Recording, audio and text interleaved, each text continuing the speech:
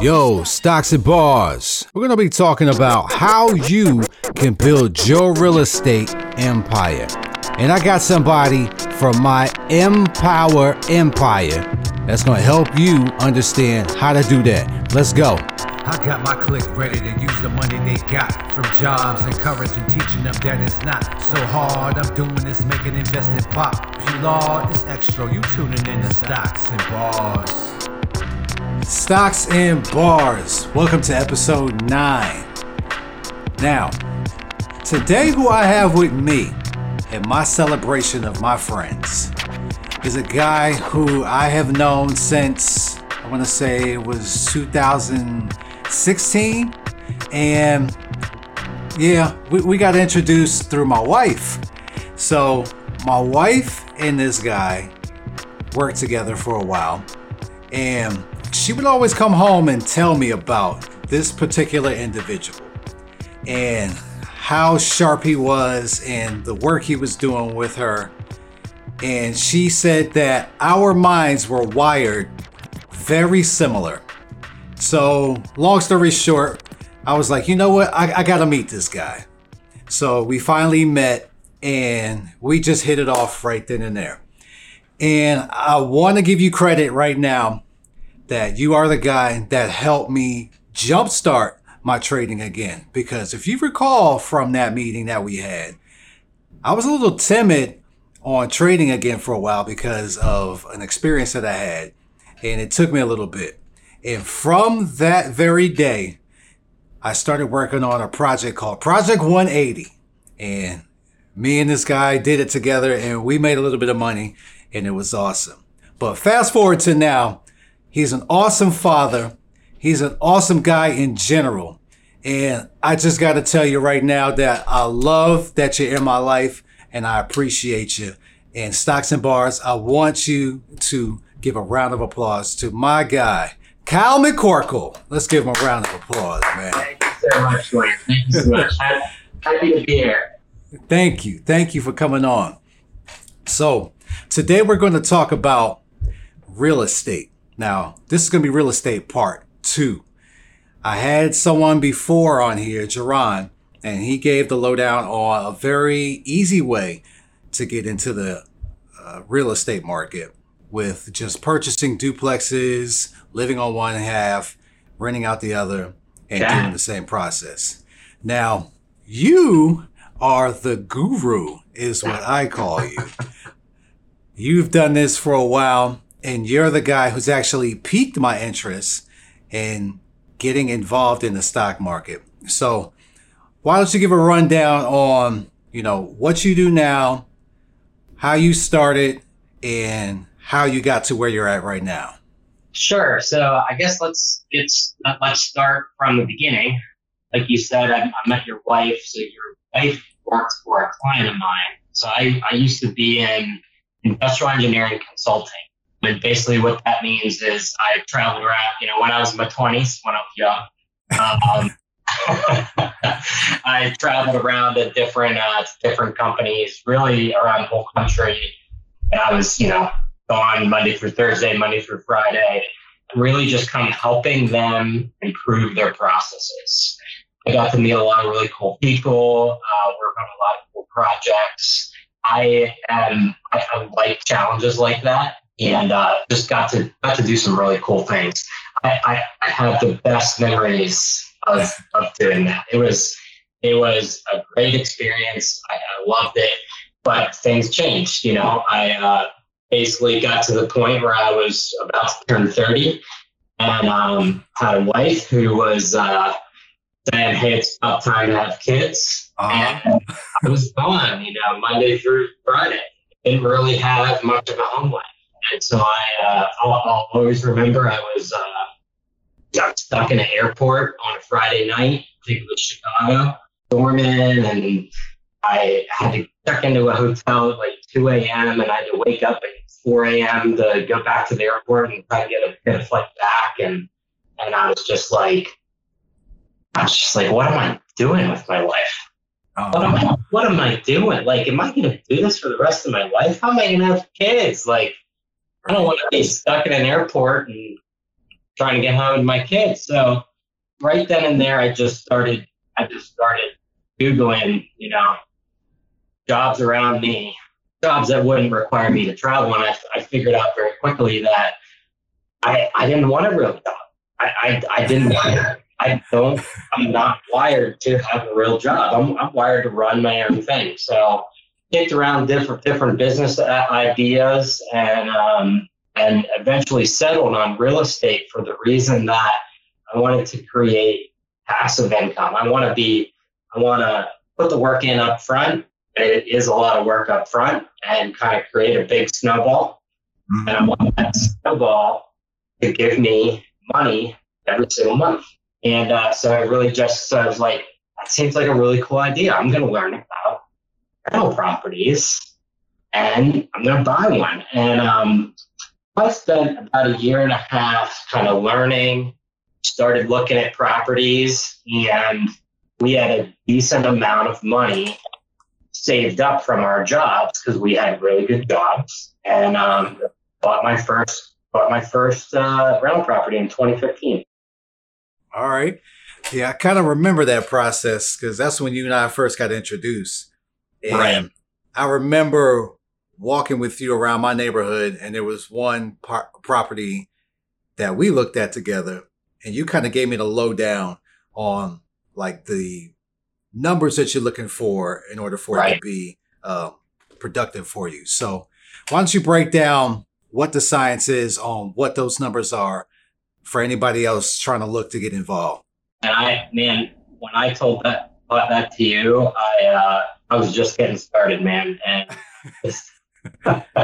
looking back on that, I've changed so much. But so basically the first thing that I look for is it is highly market dependent. So first of all, you always, regardless of what market, you want that property to cash flow positive. And basically what that means is after you pay the mortgage and the taxes and the insurance and account for vacancy and repairs and even paying a property manager, you want to be putting $100, $200, $300 at least in your pocket on average each month. Now the trick is, how do you find those types of properties? Because here's a news flash. You can't just buy a random property and expect that it's going to put $300 in your right. pocket. So you have to buy the right property. So I would say the first thing that I look for, just as a general filter,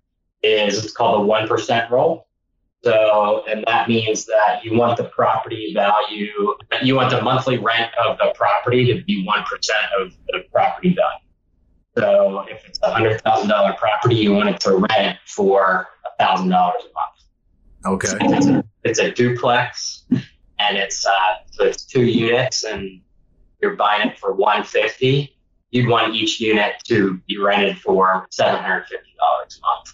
That's just a general filter. So if you're looking at 100 properties and you make a list of your properties and you have values and you have estimated rents, and if you have properties that you're trying to buy for $200,000 but they'll only rent for $1,000, cross them off the list. Yep.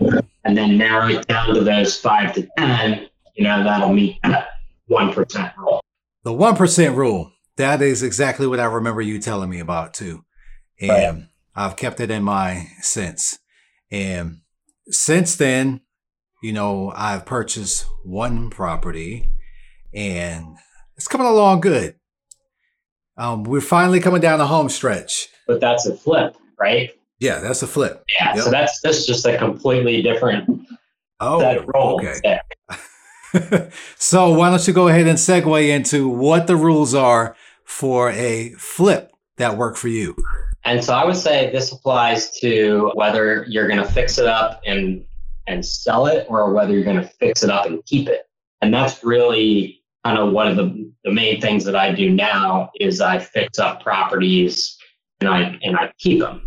And that's a really awesome way to build wealth. So basically what it's called the 70% rule. 70% means if you take let's say you buy a property for, well, let's start with the end in mind. Let's say the after repair value. So after you put in X amount into the property, you want it to be worth 200,000. So you look at the comps and you say, all right, properties in good condition in that area are 200,000. And then you say, multiply that 200,000 by 70%. So that's 140,000. And then you say, what's my rehab going to be? So you walk through and you say, all right, I'm going to put 40,000 into it. So you subtract the 40,000 from the 140 to get 100. Mm-hmm. And that's how much you need to buy that property for to ensure that you're making a decent profit after you sell. Okay. So you're all in for 140, but you're going to have closing costs.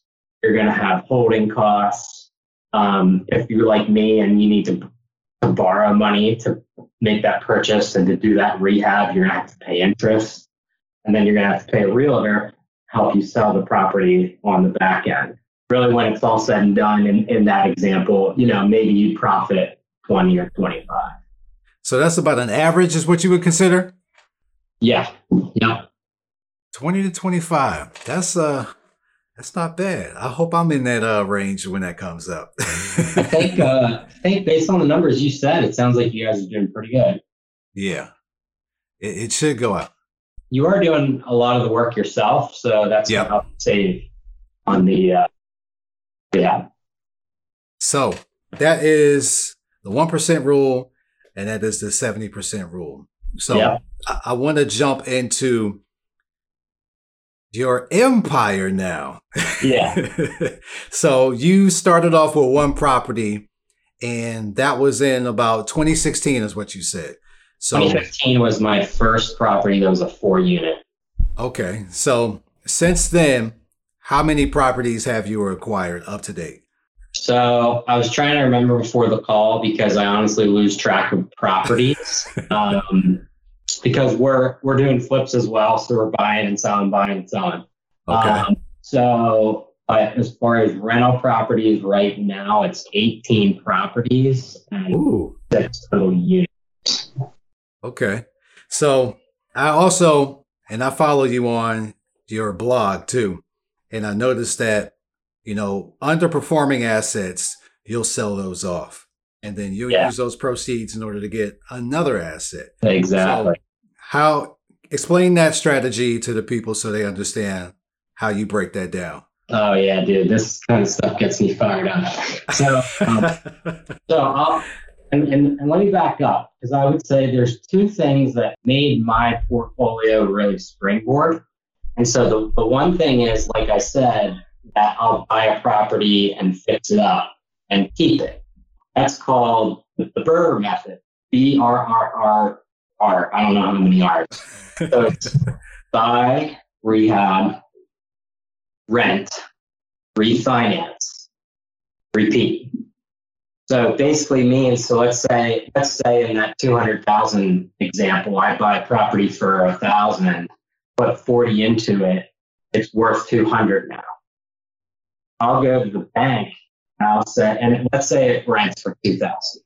I'll go to the bank and say, hey, I have a property that's worth 200,000. I'm going to refinance my mortgage and they'll give me 80%. 80% of 200 is 160. Mm-hmm. Basically, what I just did is I took 140,000 plus some holding costs, put it into a property, refinance with the bank, get all that money back, and now I have a cash flowing asset. Now I take that money and put it into another one. I do it again, refinance, get the money back. I have another cash flowing asset. The properties are starting to snowball. Take that money, put it into another one. Keep doing it. Now the rental cash flow is growing. My principal stays the same. Right. Basically left with little to no money in the deal.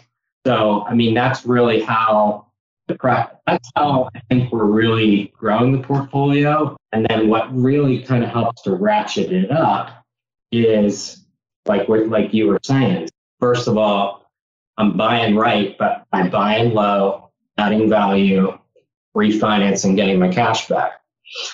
Now what I'll do is, okay, on paper, these properties are all supposed to cash flow, right? Like, right. Do my math. It's not how it happens in real life. I mean, it's that same. If you're doing what you do, if you're picking stocks or picking options, like it's not always going to work out. I mean, you get bad tenants, you get water issues or whatever. So yeah, I track my properties religiously even before I did the website, but I put it on the website now. It helps to hold me accountable to other people. Mm-hmm. Then I started, I had my, list of properties that were on the chopping block. And I just always knew, right, when the time's right, I'm going to sell these suckers. The tool that I use and that a lot of real estate investors use is called a 1031 exchange. What that means is, so I have these properties that I've added value to, mm-hmm. and the market's going up too. So look, last year, mid 2020, right? Like the market's going crazy. And I'm like, I just had a tenant move out and all the values are up like 20,000. Like, let's sell this. There you go. Yeah. And so what you do in a 1031 exchange is you sell the property. And normally if you just sell a property, an investment property, you're going to get hit with capital gains.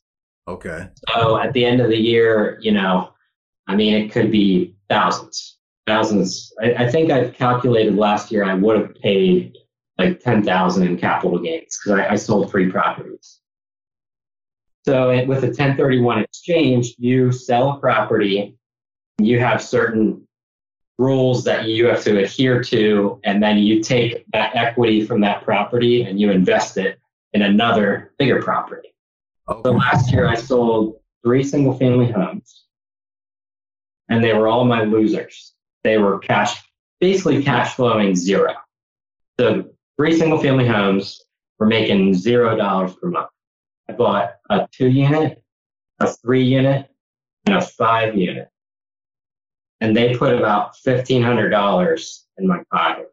And that was all tax-free and through this 1031 exchange. So I just moved that. I had equity that wasn't making me any money, put it into properties that, again, on paper, will make me. So, but that's how you really start the snowball and how you really wrap it up. I mean, last year when I did that, that was when I went, I felt like I was going big time. I saw.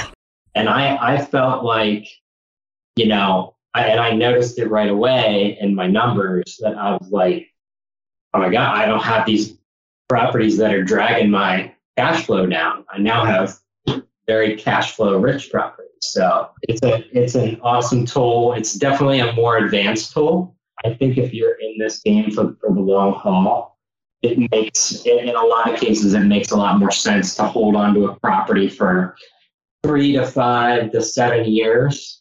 Okay. Pay that debt down, let the value go up a little bit, then take that equity that you got in that property, put it into a bigger property, and then just keep doing it.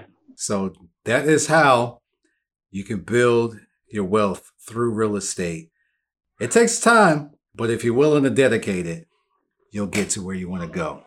So one of the last questions that I got for you is, as you have mentioned several times, on paper, everything always looks good when you put it on paper. So what are some pitfalls that you have run into on this journey, and how did you overcome them?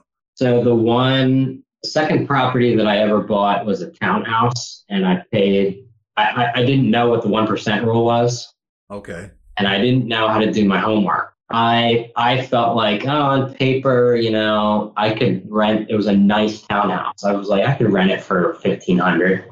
I paid $175 for it. Didn't hit the 1% rule.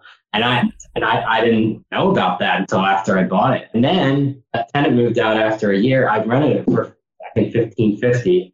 Tenant moved out. couldn't find another tenant who was willing to pay that much. But I didn't know what I didn't know. I didn't know how to do that research up front. That was one mistake. But again, I mean, it's almost like you got to learn by doing, and it's like a kid learning to walk, and you trip a couple times, but then you learn, okay, don't do that anymore. So other issues, I mean, physical issues like water. Water is the worst thing for a property. We've just had so many water issues. So I would say I spend a lot of time looking at basements right now. Like if I go to look at a new property, I'll spend a lot of time looking at the foundation, looking for damp areas in the basement. I've learned how to waterproof a basement, so I know the right people to follow. I'm looking at the gutters, and I'm looking at the grading. I'm just looking at all that stuff, and I spend a ton of time looking at that and not so much looking at how pretty the property is, because I know I'm going to make it pretty eventually anyway. Right. I bought a couple properties in Indianapolis, and I bought 3, and 2 of those are the ones that I ended up selling. With those, I would just say, and that's long distance for me because I live in Harrisburg, Pennsylvania, Hershey, Pennsylvania. So I would say if you're buying long distance, just be careful and learn the area, but also learn the people that you're working with, because you really need to rely on the boots on the ground. That said, I mean, I have my own team locally. Like I'm really large from a property management standpoint. I'm largely hands off, but I can meet with my team within 10 minutes. I mean, we meet every 2 weeks. We just go and meet for drinks every 2 weeks and do a recap on the business. Like, these are the rentals that we have going now. These are, we have all good tenants, but they'll say, oh, these are tenants that are thinking about moving out, so we're going to need to get a new tenant in here. And then we talk about units that are being rehabbed. So I would say team is so important, which, I mean, that starts with just networking and just asking a ton of questions and finding other like-minded people. So, and I never set out, I never go to lunch with someone and say, oh, this person could be my partner. Like I go to lunch and I just want to meet that person and learn about them, learn from them, provide value to them if I can. We'll become friends. And then years down the road, hey, maybe we should partner on this deal together.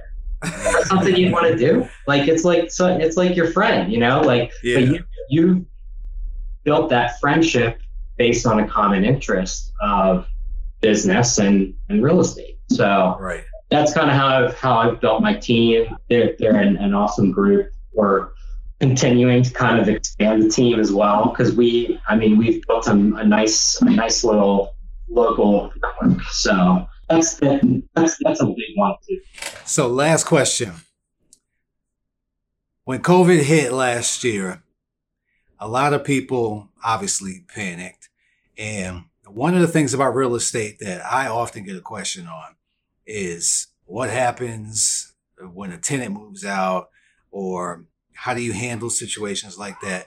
But when COVID, it was a unique situation because there were some laws initiated that didn't allow you to evict tenants and they didn't have to pay.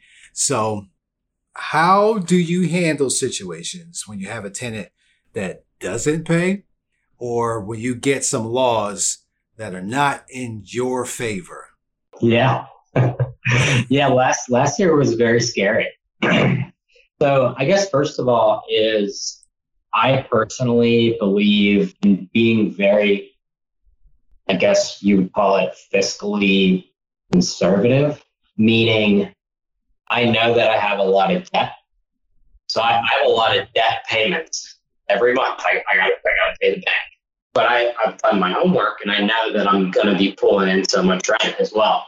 Right. But I know that some months could be bad months. If I have vacancy, or if I have tenants who can't pay. So kind of my philosophy has been to keep an embarrassingly large amount of cash reserves. I'm talking tens of thousands in cash plus multiple unused lines of credit, so that if the worst case would happen, I could ride through several months easily, and sleep like a baby at night. That's just always been my philosophy. The more units that we have, the more I believe in just keeping a healthy amount of cash reserves. Number one, entering COVID, that's the situation that I was in, is that I never overcommit my right. cash. But dude, it was crazy. I mean, as you know, and as a lot of people went through this, is, as we were going through March last year, and we're like, okay, we can't evict tenants, and I was like, no one's going to pay. Right. No one is going to pay. That was the big fear. They don't have to pay, so they're not going to pay. And so I looked at my cash reserves. I looked at all of my debt obligations. I said, okay, if I don't pay for payments, how long could I survive if no one paid? Okay. And I think it was 15 months. Okay. So we could survive for 15 months if no one paid. And I was like, you know what? That's if I don't take any forbearance. Yeah. Like, I think we're going to be okay, because maybe some people pay. So I did have some sleepless nights in March, kind of figuring all that out. And then April 1st came around. Every single person paid. Sweet. And we're like, in May, we'll probably have some people not being able to pay. May 1st came around. Every single person paid. We're like, what's going on? So here's my conclusion. If they were a iffy tenant before COVID, people are the way they are. Right. If they didn't have respect to honor their commitments before COVID, then they were the same after COVID. Correct. If you get the right person in there who's going to respect you, respect your property, and pay on time, you know what? COVID hit, and they're like, I made an agreement with my landlord, right, to pay the rent, and these were good people, and they paid. So I will, it surprised me. It restored my faith in humanity a little bit. But it really ended up not being a big issue at all. And from a rental cash flow standpoint last year, I mean, I was right on target. So we did eventually have, a couple of people who ended up having to move out or missed. I think we had a missed month, maybe in July or something like that. But it was like one unit. So, yeah. I mean, when you have, at the time, I think I had 30 some units. That's the thing. Once you get enough units, if you have one person who doesn't pay, it doesn't matter. It doesn't matter. If you have 2 units and one person doesn't pay, that hurts. You're probably coming out of pocket that much. To me, I think it's kind of like building a diverse portfolio. Think about if you're invested in 46 different stocks, and some go up and some go down, but overall, the whole thing's going up. Whereas if you just invested in 2 stocks, there's more risk. You actually hammered home the point to the answer that I've given to people too, is it's always going to depend on the people that you got. Now, you've got some lower quality tenants. You've witnessed it.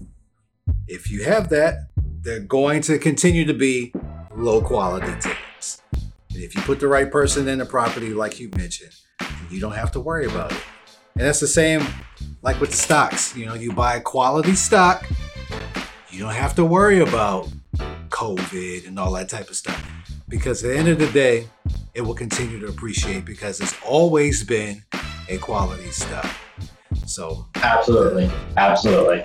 That's going to wrap it up for this episode. We're hitting about 30 minutes now. And I want to take the time out to thank you for for taking the time out to chat with me, let everybody know on how my Empower Empire is coming through, man. Thank you, Kyle. I appreciate you, man. Much love to you and your wife, your kids, everything, man. You know, I always wish much success to you, brother. Thank you so much, and same to you and your family. We'll do it again. Absolutely. Let's check in a year or two, and maybe I'll be at 460 units. That's the goal, 460. All right, it's Stocks and Bars. Thank you, Kyle. We're going to get into these bars.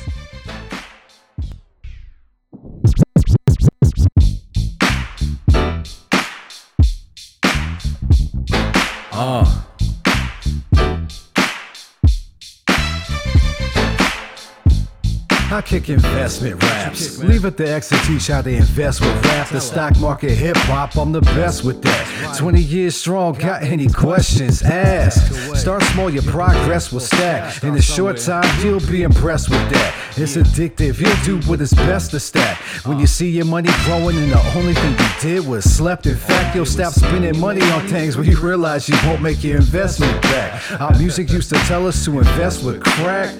Yo, that message is dead. We doing this instead. We getting rich. I'ma up the odds. Stocks and bars, stay spitting Warren Buffett bars. Dividend stocks, options, long-term investing for the bread. Multiple streams. How you want it, huh? Stocks and bars. Stocks and bars. Stocks and bars.